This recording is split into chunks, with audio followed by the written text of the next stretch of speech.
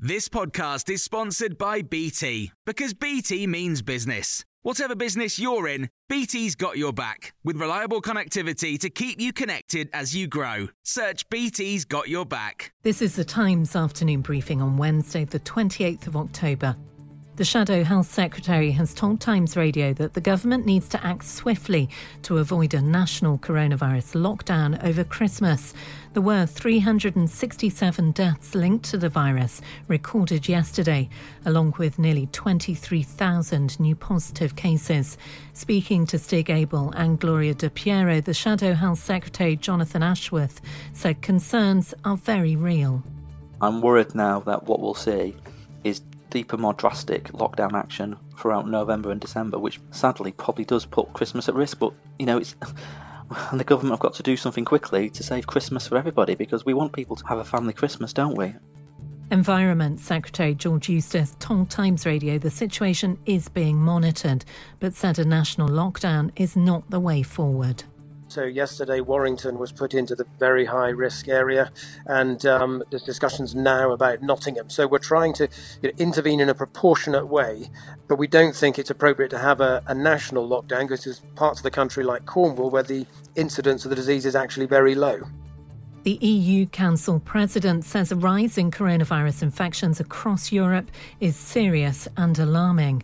The French President Emmanuel Macron is due to address the nation later this evening. Emma Jones is a journalist with France 24. She told Times Radio drastic measures are expected. The curfews have not been enough. There was talk of maybe making the curfew even earlier, bringing it forward to 7 o'clock. But given the rises, I don't think anybody deems that to be sufficient. So what's expected, according to French media, is that he is going to say another lockdown starting at midnight on Thursday, and that it's likely to last for at least a month. Charities say the death of 2 children and 2 adults in the English Channel yesterday should serve as a wake-up call. The victims, which included children aged 5 and 8, died after their vessel sunk off the coast of Dunkirk. Beth Gardner-Smith, Chief Executive of Safe Passage, has told Times Radio that government policy is adding to the problem. In the last couple of years, what we've seen across the Channel is essentially governments trying to create another hostile environment for refugees. And in addition, we've seen the closing down of safe and legal routes that many refugees and asylum seekers were accessing legitimately to come to the UK to join family, to come to the UK to seek asylum. Marcus Rashford will be given a City of Manchester award for his free school meals campaign.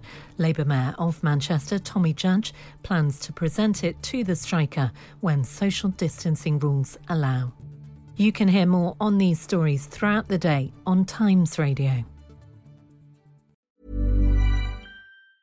Hi, I'm Daniel, founder of Pretty Litter. Did you know cats tend to hide symptoms of sickness and pain? I learned this the hard way after losing my cat, Gingy. So I created Pretty Litter, a health monitoring litter that helps detect early signs of illness by changing colors, saving you money and potentially your cat's life. Pretty Litter is veterinarian developed, and it's the easiest way to keep tabs on your fur baby's health right at home. Go to prettylitter.com and use code ACAST for 20% off your first order and a free cat toy. Terms and conditions apply. See site for details.